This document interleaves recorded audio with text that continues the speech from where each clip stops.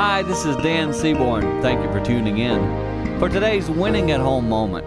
When you wake up in the morning, is your first thought about, what am I going to do for me today? I've been using this idea of putting on a pair of shade glasses in the morning, like start your day looking through a different set of lenses. So often I think we think of ourselves first. Teenagers, listen, you wake up in the morning and your first thought is, me, what about me? Me first mentality. It's normal, it's life.